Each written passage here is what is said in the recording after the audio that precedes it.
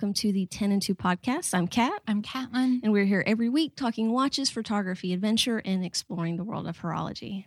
Look at you go. I know. That I think intro sounded so good. I think it's been a few weeks since I nailed that one. Just a couple of weeks. I feel like people may like it, though, when we mess it up, because it may remind them of the disaster we used to be, where it took us 30 minutes to get an intro. Somehow, or for some reason, people enjoy that. That we're a disaster. No, I guess. Well, how are you? I'm okay. Yeah? I'm okay. Waiting on that new watch. Waiting on this. Y'all, man, here I am. I kept refreshing my tracking. It's been out for delivery since 3 a.m. We are recording at 10:40 a.m. Mm-hmm. Still not delivered. I know. Stress. It's not even, I'm just antsy. Yeah. This You're impatient. Yeah, this ground delivery is just not it's for the birds, man. Yeah, I always do that two-day. Man. Yeah, because I know how bad it can be. Shout out to sellers who do 2-day delivery. Yeah, yeah. But how are you doing? I'm doing good. Staying busy and kind of same old, getting ready for the holidays. We, you know this, our listeners may not know this, but we may be moving, so that's something that's pretty big. And Nothing says Merry Christmas like a new house. Yeah. And all the stress that comes along with buying, selling, and moving. Yeah, I don't think it won't be at Christmas, but probably after. Yeah. My voice got real raspy. I'm sorry, y'all. But to be clear, for all listeners' sake, Kat is staying in around Nashville. Yeah, so I'm not moving she's not away. leaving. No. I'm not crying, so she's not leaving. More than We're likely, good. it's going to be 5 minutes up the road. Well, and we love this house. We obviously have way too many rooms for ourselves, but we bought a money pit and a house that needed lots of renovation, and we've figured out that we don't love that. We don't love renovating.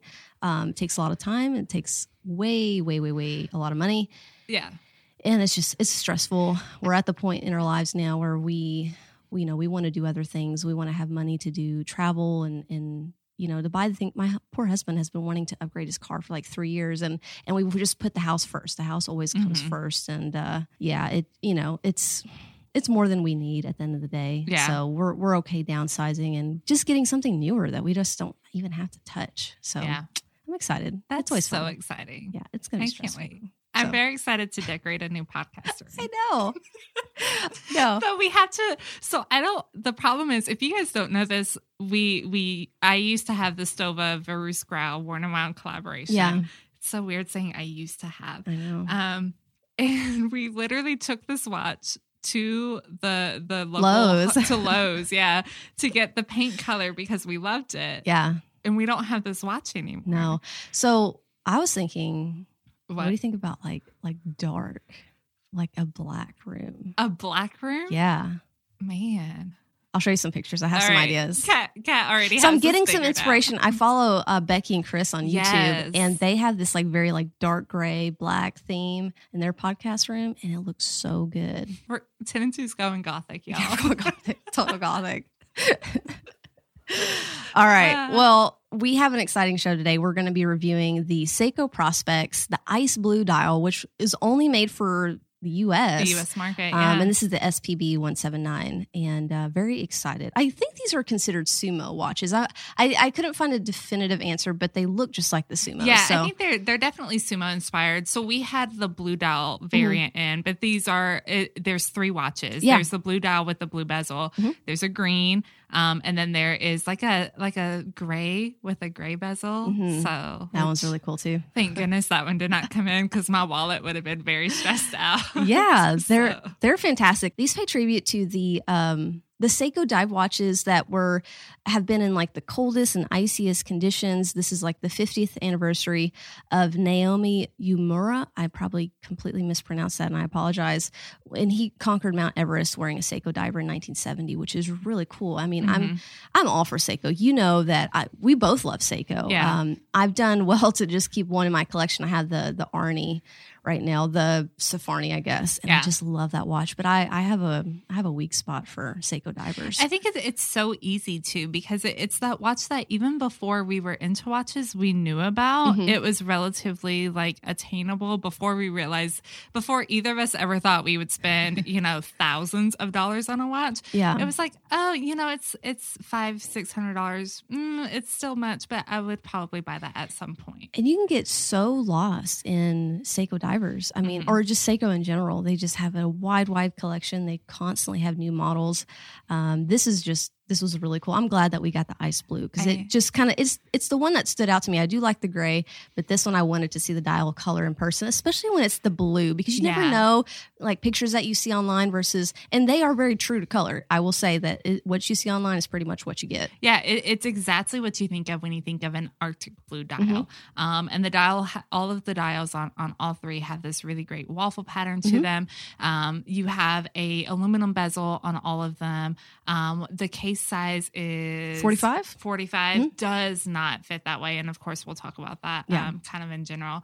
And then what are some of the other specs, Kat? So it is 13 millimeters thick, which no surprise, it's a thick diver. 52.3 millimeters lug to lug, so it is quite long. The bracelet does have raised center links in the middle that have like a polished beveled edge, so the bracelet is a little bit more finished than your typical Seiko bracelet. The price comes in at $900, so you are kind of getting close to that $1,000 range. You want the quality to be a little bit better, and you do see those things. There's really sharp edges on the case itself, and again, just kind of leans itself to being a little bit of a higher model Seiko.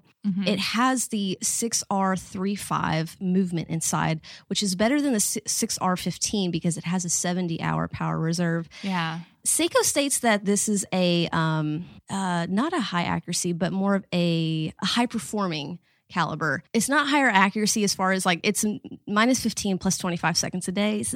It's not, for me, what you're getting in $1,000 watch. Basically, it's a little disappointing.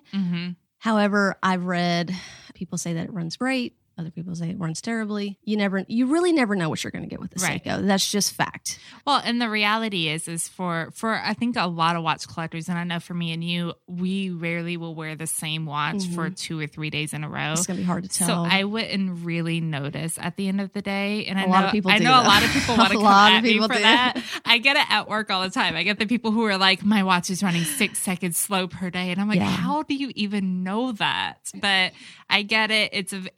It is. I guess if you at the end of the day, when you're buying a mechanical timepiece, you expect it to do one thing, and that's to tell you what time it is, and it should do so more accurately. Yeah. But yeah. Some of the other things, it does have a trifold clasp on it, which is nice. It's ISO certified. Sapphire crystal. You already covered the aluminum bezel, which the aluminum bezel here is actually kind of polished. From far away, it gives a look of being ceramic until you get up close. Now, of course, it's going to scratch over time, but I kind of like that it has that polished finish to it. So it's not that dull aluminum, kind of like the Tudor. It's more of it's just more polished and makes it pop a little bit more. But I think that covers the basics. And it's 20 millimeter lugs, which is surprising for a watch this big, and it wouldn't have 22. But I think that it helps wear it a little bit better on the wrist. I agree. Gives the illusion that it's a little smaller. The bracelet's smaller, so it wears very comfortably. And we've talked about this on the podcast before. Seiko does magic in making these big watches fit perfectly fine. We both have just under like a 6.5 inch wrist. Yeah, they fit really well for some magical, like, I don't know who they sell their soul to, but they definitely make it work. Yeah. So, all right. Well, so let's get into our review questions. So those are the facts. If you guys haven't listened to one of our review episodes, we basically ask ourselves a couple of questions anytime that Kat or I would consider buying a new watch. So these are questions that we kind of go over during our review. And the first one, again, these are all opinions, but that's why you listen to this podcast. So it is what it is. So first question is, what is our favorite and least favorite feature? So Kat, what's your favorite feature? My favorite feature is the ice blue dial here and the pattern of the dial. I think if it was just a plain background or a plain just dial with no texture, I don't think I'd like it as much. I think the waffle pattern plus the ice blue just really, I mean, it looks like ice, to be honest with you, like a glacier almost kind of look to it. And I think they really contrast together perfectly. The baby blue color is just one that we really don't see that often. A lot of people do play with blues, but not this shade of blue. So this is something that definitely stood out for me and is probably, out of the three, it's the more feminine option. So I think if you're a female and you like these Seiko divers and you want something that looks a little bit more feminine, because Seiko tends to be a little bit more masculine with a lot of their color options, then this is a great option for you. So that being said, I don't think it's too feminine that a man could not pull this off either. Yeah. I just think that if you want a little bit more of a feminine color out of that gray and out of the green, then this would be the option I'd go for. What about you? What's your favorite thing? Yeah, I'm a really big fan of the hands and markers on this. I mean, really, the dial is absolutely amazing. The blue, everything you said, you don't ever see this color. But I really like the hands. The second hand in particular, I think it has a really fun personality. I'm not sure what you would call that design on the second hand. Yeah, I don't know. Yeah, but I'm sure it has a name. I'm sure it does, and somebody's probably yelling at their car stereo or something or other. But yeah, it has this really neat personality to it, and I think that it stands out on the dial, but without being like, there's a lot going on when you really think about it. Like, you have these huge markers that are all very different, especially like the 12 o'clock marker is so unique and it's uniquely Seiko. And I love that. I love that. Like, when I see a marker like that, I know it's a Seiko. You have the waffle pattern dial, you have these big bold hands, and then you have the second hand that even has a little bit of blue to it, but it all just kind of works together. And I appreciate it. I like it. I think it's a small detail, but it definitely catches my attention. Very cool. Okay. Least favorite feature. Least favorite is just the size in general. Really? Yeah, I think with the thickness of this watch and the weight of it, it was very, very heavy. And I think that for me, it just didn't wear as comfortably on the wrist. That being said, 45, I think it fit very similar. Like, it took up the same amount of real estate on my wrist as my Tudor Harrods diver did. However, this was a lot heavier. It was a little bit bulkier, which doesn't really make sense because I think that Harrods is even thicker. But for some reason, it wore really heavy. And it may be because of that 20 millimeter bracelet, the proportions didn't work out. Where maybe a 22 would have made it wear a little bit more even. It felt, I don't wear my watches too loose, but again, it just felt really heavy, really bulky. And so that's probably my least favorite thing about the watch. Yeah. What about you? I'll say the bracelet. I think we're all very critical about Seiko bracelets. Let's be honest. There are certain things that we all kind of expect to be slightly, I hate to use the word disappointed, but we know not to have too high of expectations of certain things on Seiko divers. That's just the reality to it. Now, I will say the bracelet on this watch was better than a lot of previous Seiko models that Seiko divers that I've had, that I've handled. It was a much better bracelet. You mentioned the higher end finishing, and I did really appreciate that. But maybe now that you're talking about the weight, maybe that bracelet, because the bracelet's still light, and especially when you have that heavier case, it does make it feel a little bit awkward and unbalanced. Yeah. And I think that kind of does tie into what you were talking about with the weight of it, because I didn't find it necessarily to be too big, but it wore a little kind of weird sometimes. And I think that probably does have to do with the bracelet. The clasp is great.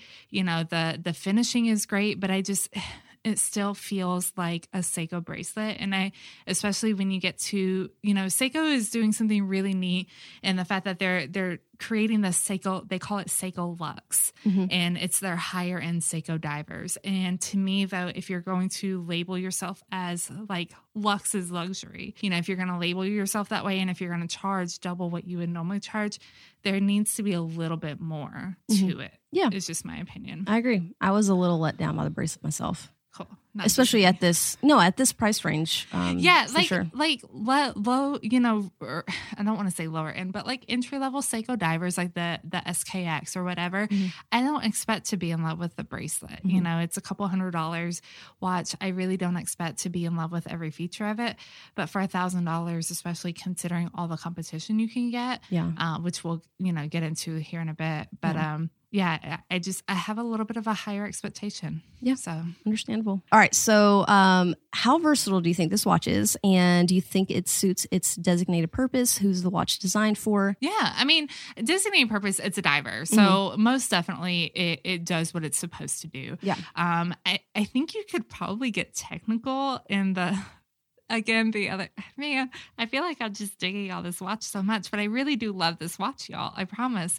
But I think you can be critical about it being for a diver in the sense that it still has that bezel problem that every Seiko seems to have, where it doesn't quite line up exactly. And when you consider that it is a dive bezel, it's meant for a specific reason. Yeah, given, okay, most divers use computers now. Yeah. But if it's built that way and if it's built for a reason, it should fulfill that reason. So that would be my one critique of that. It's not as bad as a lot of other bezels. I will say it's much better. Yeah. But yeah, I mean, I think that versatility, it's a sports watch. It's not something that you're going to be able to wear every day. At 20 millimeter lugs, you could put so many strap options on this. And I think that definitely helps make it more versatile. But yeah, I think that it's just something that, if you're looking for a sports watch, this is a sports watch. It's not something that would ever be mistaken for anything else. Yeah, I agree. Yeah. So I think this watch is not that versatile, in my opinion. I scored it like a 5 out of 10. I think, again, it's not meant to be a dressier diver like we sometimes see. It's very casual. You can't really dress, especially this ice blue. You can't really dress it up anymore. Maybe some, if you had a black and silver, it might be a little bit more dressy, but these colorways that they did are just meant to be really casual, and they're meant to be explorer watches, meant to be out in the field and not necessarily embody a dressier environment. So that's totally fine. And I think, as far as this, who the watch is for, I think hardcore Seiko fans will like this watch. I think if you've never had a Seiko diver, this isn't the diver for you. I think it's a little heavy. I think you're going to be disappointed in the proportions unless you have a big wrist. And I've had many divers in my collection, and this is just not my favorite as far as how it feels and fits on the wrist because of the weight, because of the size. So again, I would probably steer away if you've never worn a Seiko diver before. That being said, if you kind of know what you're getting yourself into, then it's great, and you could be very happy with this watch. Well, so let's talk value. Okay. So it retails at what, like 900 and 900.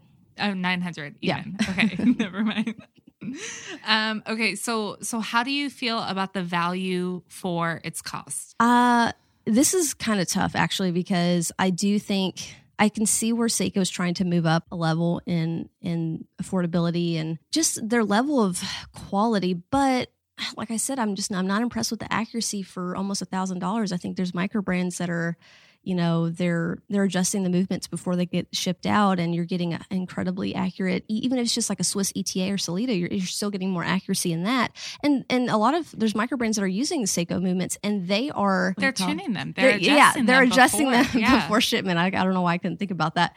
And so you're getting a watch that's been hand adjusted before getting to you, whereas Seiko, just try to remember they're mass-produced watches. So you never know what you're going to get out of the box. You can get something that runs really well, or you can get something that runs really crummy. And if you know that going into it and you're fine with it, I think it's okay. But I just wasn't impressed by this watch at this price point. I've had Seikos, at a lower price point with a ceramic bezel. It's a little bit better finishing. And so I have a hard time seeing the justification for $900 in this piece. I know it's a US edition. I can't really get it. I think this price range would be better at like $600 to $700. $900 is a little bit of a reach.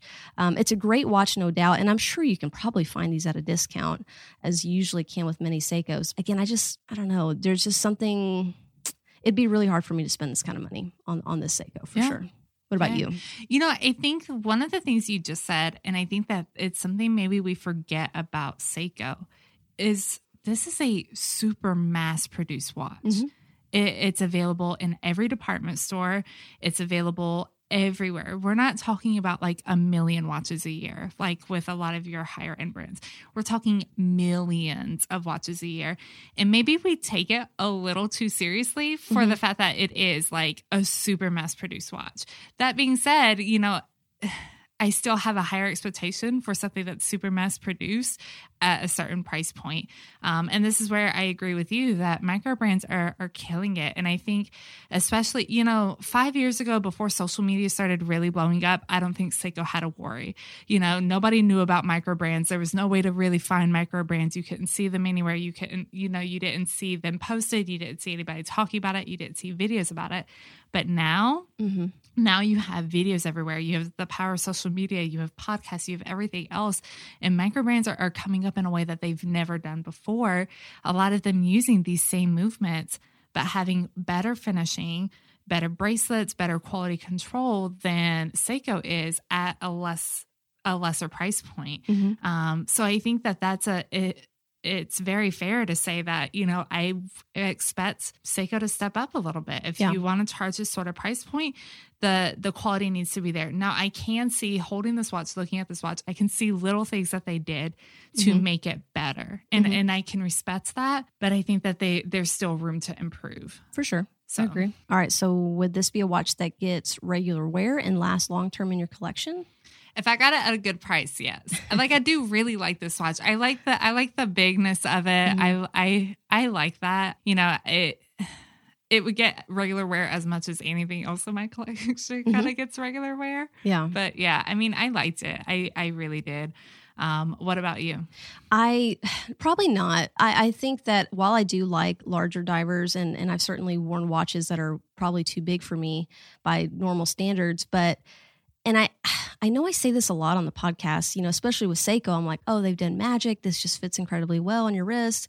Not so much with this one. I'm not going to lie. Like this one to me just wore really big, was really hefty.